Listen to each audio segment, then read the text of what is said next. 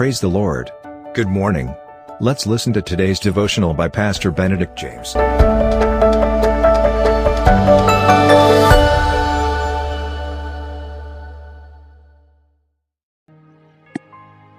Greetings in the supernatural name of Jesus Christ. A very good morning and a very happy, blessed and joyful new week. For devotion this morning is written by Paul to Timothy. Paul writing letter to Timothy, 2 Timothy 1:12.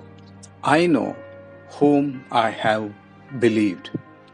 When we say we truly love Christ, we must be loving His divine word, the Bible. Apostle Paul did not say, I know in whom I have believed, although this is also true. But Paul said, I know whom I have believed. Not only Paul knew something about Christ, but he also knew Him personally. Salvation is not merely a matter of knowing someone, but believing someone. A young woman laid aside a certain book she was reading because she felt and she thought it was dull and boring. A few months later, she became engaged to be married soon.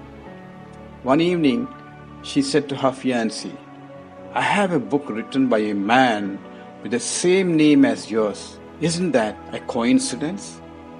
I will show the book when we meet. The man replied with a smile, That's not a coincidence. I wrote that book. Well, that very night, she sat up until 3 a.m. in the morning, reading the book she once found dull and boring. It was now the most thrilling book she had ever read. Why? The simple reason that she had fallen in love with the author. Have you fallen in love with the author? The Bible? Truly speaking, we know about Christ. I repeat, we know about Christ. We do not know Christ.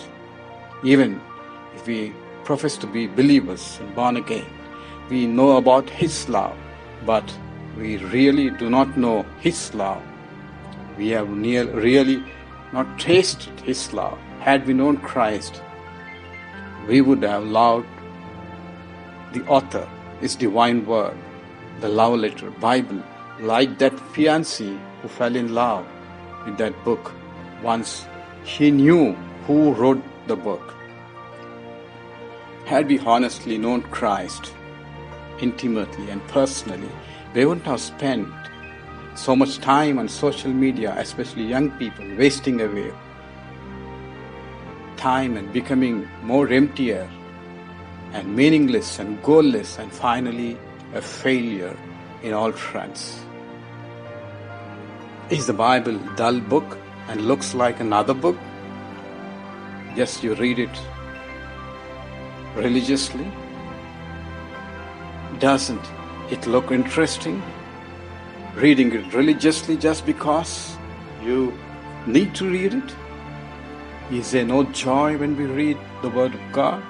Then maybe it's time to meet the author, or it's time rather to revisit the author and know the author personally instead of knowing about the author.